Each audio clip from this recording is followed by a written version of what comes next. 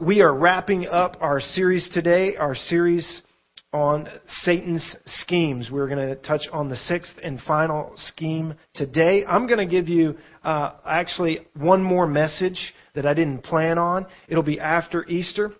But I've gotten so many questions from you about how exactly does Satan work in our lives.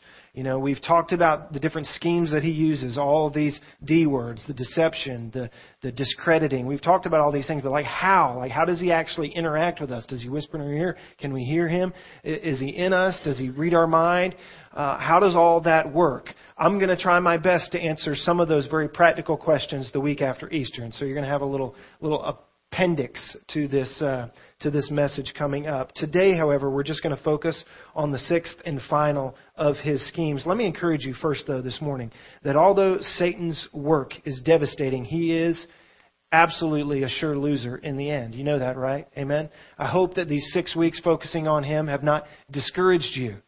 I mean, I have intended that they have sobered us, that they would warn us that in the thinking that we need the information so that we can set up a defense against it, we had to look at some of these things. But I don't want you to become discouraged in this. We are more than conquerors in Jesus Christ. Amen?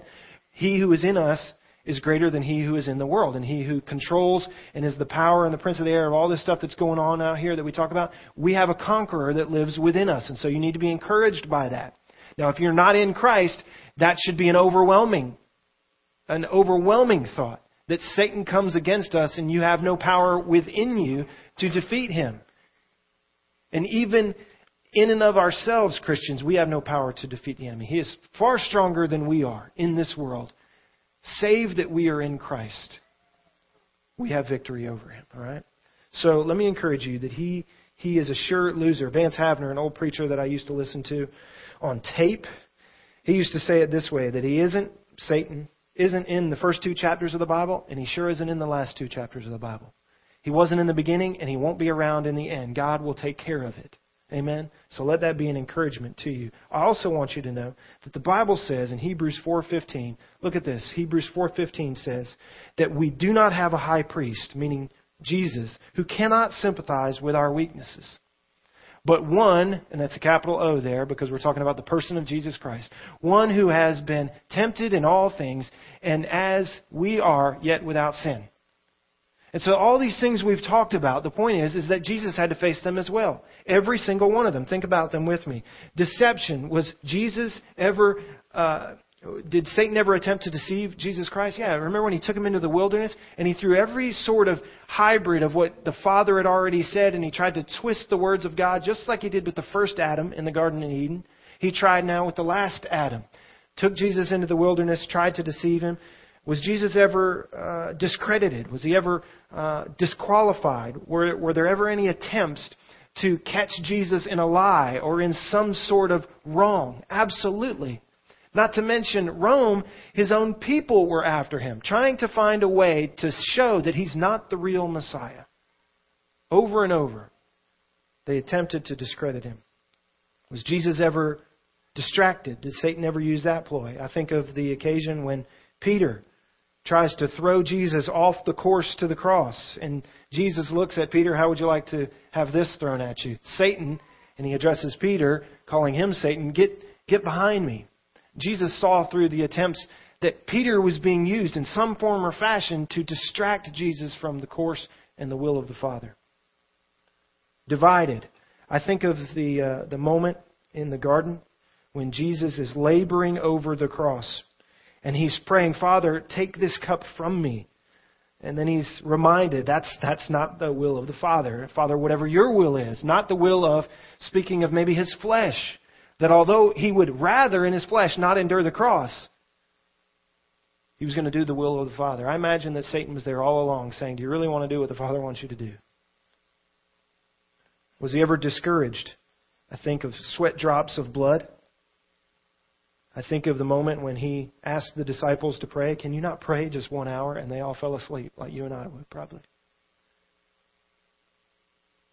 I think of the moment when he had been arrested and everyone flees and everyone denies that they ever knew him. I don't even know that man. What do you mean I was with him? Think of the discouragement that Jesus must have faced. He faced everything that we have. We do not have a high priest who cannot sympathize with our weaknesses, but one who has been tempted in all things as we are, and yet He did not fall victim to any of those. If all else fails, guess what Satan will try? Scheme number 6, it's the last of our series. Satan will try death. Satan's final hope is the grave. Amen? Thanks be to God that it didn't work either, did it? Next week we'll celebrate Easter. It's perfect timing for this last message that will focus on his last scheme. If he doesn't get you on any of the others, he will attempt death. And he tried it with Jesus, and the grave could not hold him. Amen? And so that's not going to work either. But if all else fails with us, Satan will try even death. The Bible says that he is a murderer. Do you know that? John 8:44 says this. You are of your father, the devil. He's speaking about our old nature, our old personhood. Before we come to Christ, this is who we are. We are children of our old father, the devil. And as such, we want to do the desires of our father. Now, here's where it talks about the desires of our father. He's a murderer from the very beginning and does not stand in the truth because there is no truth in him. He's a liar as well. Whenever he speaks a lie, he speaks from his own nature, for he is a liar and the father of lies. And so there, just as he is a liar from the very beginning, he is also a murderer. It's the desire of the devil to be a destroyer and not just a liar. He uses the lies, you see, to, in the end, to destroy us. The power of life and death, however, is God's alone. I want you to hear this very closely. The power of life and death is God's alone. So, Pastor, the sixth and final scheme of the devil that we're talking about, that he will, if nothing else works, or if he can maybe put all of them together in a perfect storm, he'll cause our death. Is that what you're saying? That's what I'm saying. Pastor, are you saying that he has power in death and life? That's not what I'm saying. Let's be very clear. Satan's nature is to murder just as it is to lie, but he has restrictions. He has restrictions. One of the most expansive stories in Scripture on the schemes of Satan is found in the book of Job. You know it well, right? You've heard the story since you were small. The story of Job is that, and I'll get more into how the dynamic of all this trial of Job works. But the story of Job is that God uses Job to declare His glory. In Job, we find that God sets him up as an example of one who loves him. And Satan comes back and asks permission to press that very point. Have you considered my servant Job? Let's talk about Job. If he wasn't so blessed, I think he would curse you. God says, you're on. And he lets the leash out. And in the encounter between God and Satan and watching the life of Job, we find that Satan somehow, some way, has access to the throne room of God. And God agrees, for purposes of His own glory, to let Satan do his work. You remember that Satan makes several attempts and return visits to God, asking for more leash each time. That didn't work, but I bet if I tried this, it would work. Comes back, that didn't work, but I bet if I try this, this will work. There are boundaries to Satan's schemes in the sovereignty of God. There are boundaries, and that's good news. That's good news. God says very clearly to our adversary, to Job's adversary, you can go this far, but no further. You cannot have his life. Even to the point where Job was covered with sores. It says that his illness was so bad that he would scrape himself, his sores, his skin, with a clay pot just to make it feel better. Now, that's a bad place to be. But God said you can go that far, but you can't have his life. Now, with that point made, let me also remind you, however, that in the course of the story of Job, while God did not allow Job's life to be taken, there were numerous casualties in the story. Is that right? There were. Job had 7 sons, 3 daughters, many, many servants, camels, sheep, ox, etc., etc. And as the story goes on, we find out that they're all obliterated. Satan is a murderer from the beginning. Incidentally, the book of Job may be chronologically the first book written in your collection of scriptures. That may be the reason that the New Testament, when it says that he is a murderer from the beginning, it may be thinking about the story of Job. That he had been murdering from day one, going to the throne of God. Can I have that life? Can I have that life? Scripture calls Satan the accuser. That day and night, Satan and his minions go before the throne of God, accusing us before the throne. So everything he tried on Job and everything he tried on Jesus, he may try on you and I. That's the point. Are you ready for it? Even if he throws the final scheme. Jesus said it this way in John 10:10. The thief comes, and by the thief he means our adversary. The thief comes for one and only one reason. To steal, kill, and destroy. That's what a thief does, right? To steal, kill, and destroy. Very powerful words. Speak not only to the schemes of Satan, but they say something as to his goal, his desires, don't they? What is the heart of the adversary? What is the heart of Satan? His desire is to do his own nature. It's to be the thief that he is. It's not just one of his schemes. That's his heart. That's his goal, is to steal, kill, and destroy. Remember, he has restrictions. So he must be crafty in how he does that. How does Satan accomplish the scheme of death in this world?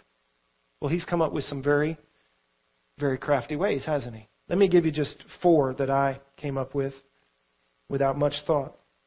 How does he accomplish death on a tight leash?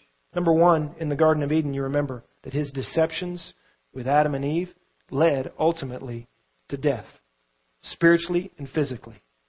His lies brought about the consequence of Adam and Eve and the rest of us, spiritual and physical death, right? Just by his lies, he brought about death. The second one I thought of was in the case of our loved ones. He may not kill you. What happens when someone around us is taken? What happens when tragedy strikes? What happens when a loved one is taken way too early, unexpectedly, out of some tragic loss, some very great evil loss? What happens? Satan comes into our life, comes into our heart and mind, and he whispers his lies about how God can't be trusted. He whispers doubt, deception right there. You see how he takes death, even if it's not yours, but death that surrounds us, and he uses it against us, and he brings destruction.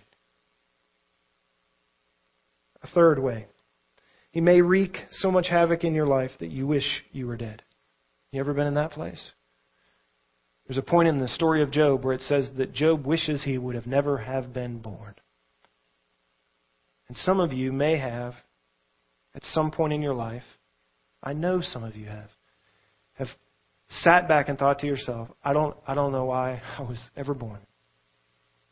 And Satan creeps in at that moment, and he goes back to his original nature, to destroy through lies. You know what? You're right. Maybe you should have never been born. I think you are pretty worthless. I bet God thinks you're pretty worthless too. Fourth way, he may tear your life so apart, or at least make it appear so empty or devastated, that you would consider believing the lie that he whispers, that you might as well take your own life. Now, I'll not ask that any who have heard that whisper confess this morning.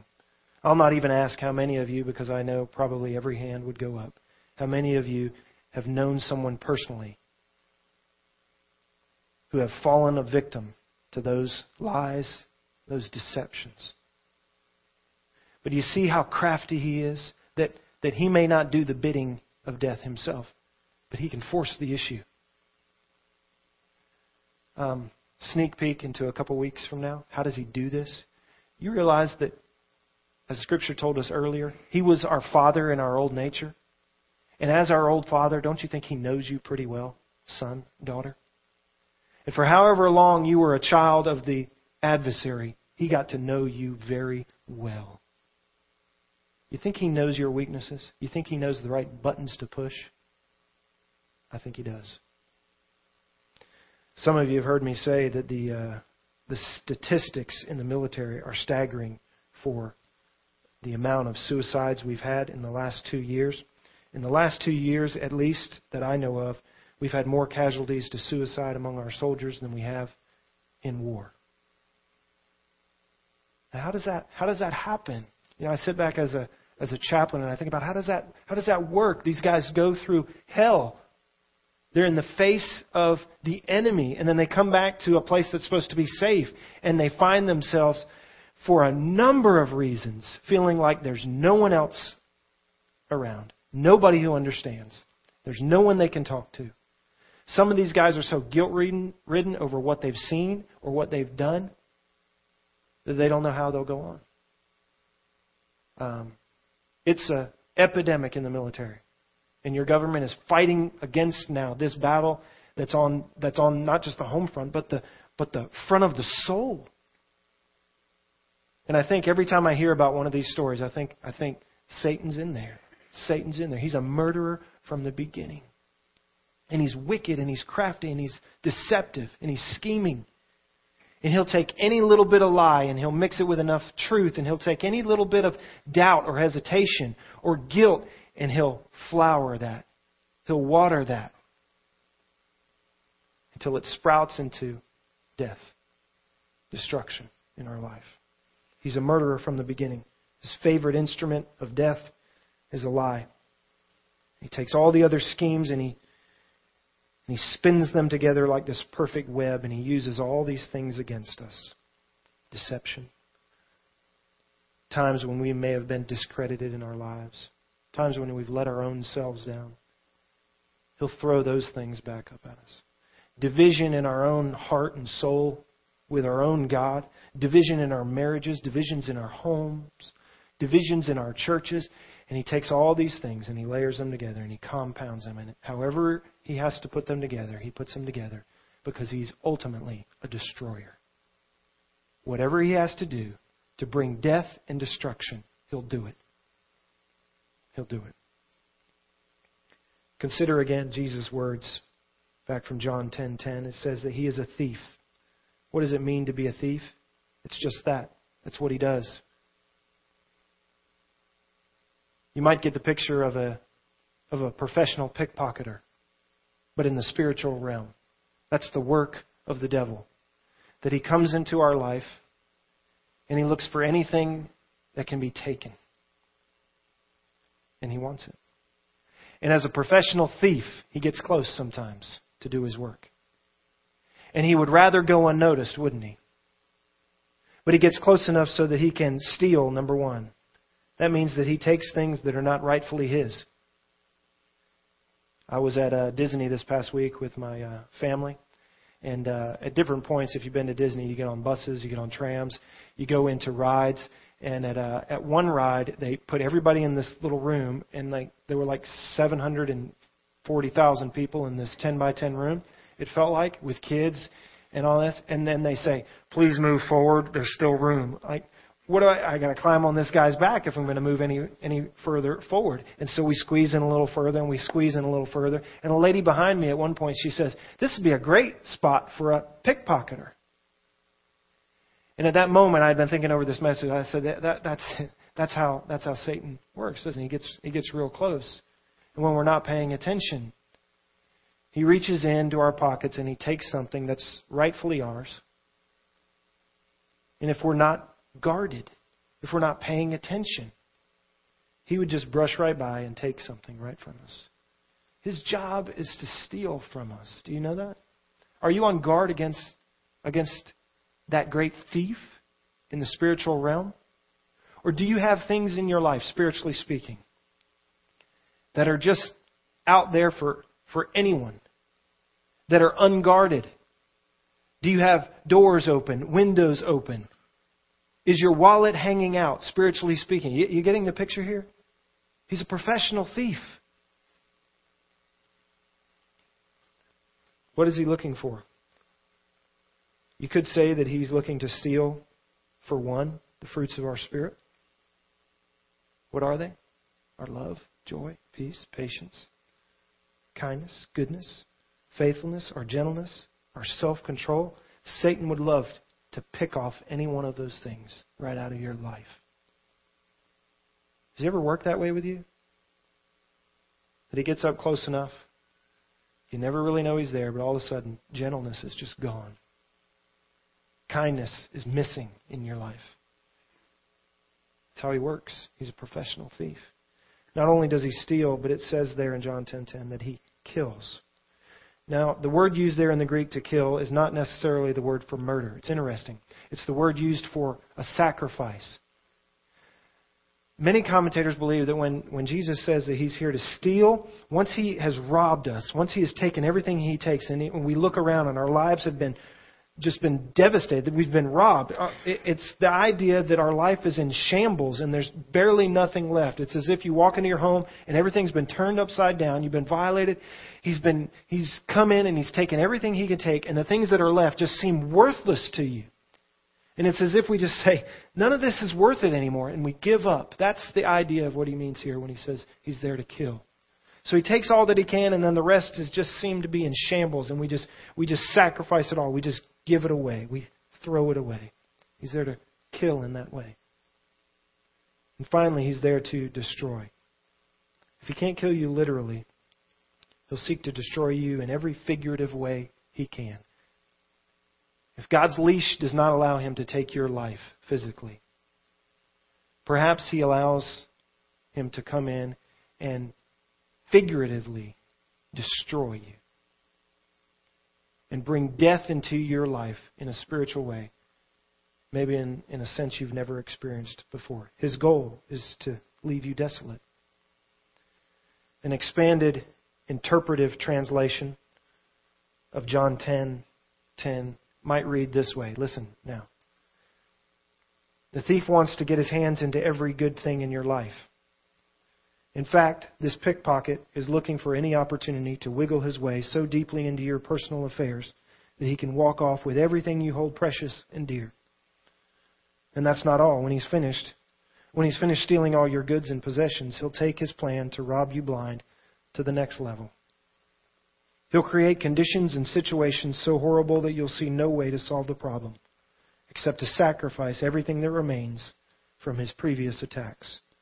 The goal of this thief is to totally waste and devastate your life. If nothing stops him, he'll leave you insolvent, flat broke, and cleaned out in every area of your life. You'll end up feeling as if you're finished, out of business. Make no mistake, the enemy's ultimate aim is to obliterate you. And that's the heart, that's the desire of our old Father. Is to destroy us. He wants to steal, kill, and destroy. Final question for you in this series. Do you recognize the schemes of the adversary? Or do you give them very little thought at all? Do you care enough about the spiritual health of yourself, your family, your children, your marriage, your church, to give careful consideration to how the enemy would come against us? Are you aware of the spiritual battles raging around you?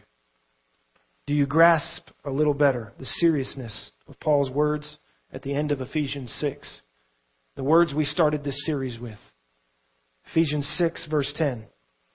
Finally, be strong in the Lord and in the strength of His might. Put on the full armor of God. Why? So that you'll be able to stand firm against the schemes of the devil. For our struggle is not against flesh and blood, but against the rulers, against the powers, against the world forces of this darkness, against the spiritual forces of wickedness in the heavenly places. That's who our battle is against. It's not just flesh and blood. Keep going.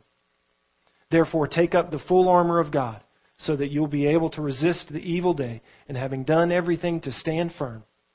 Stand firm, therefore, having girded your loins with truth against his deceptions, having put on the breastplate of righteousness to guard our hearts, having shod your feet with the preparation of the gospel of peace, so that you'll not be distraught. In addition to all, taking up the shield of faith, which you'll be able to extinguish the flaming arrows of the evil one. And take the helmet of salvation and the sword of the Spirit, which is the Word of God. Are you prepared for the battle that is already going on, by the way? If you are in Christ, and if you are about the business of the kingdom, then you're in the heat of the battle. And if you're not guarding yourself, if you're not in the full armor of God, then you're leaving yourself open to any one of these schemes. With all prayer and petition, pray at all times in the Spirit, and with this in view, be on the alert with all perseverance and petition for all the saints. Be on alert. Are you aware of the schemes of the devil? You know that he's a liar and a murderer and a thief? Are you aware that he's after you?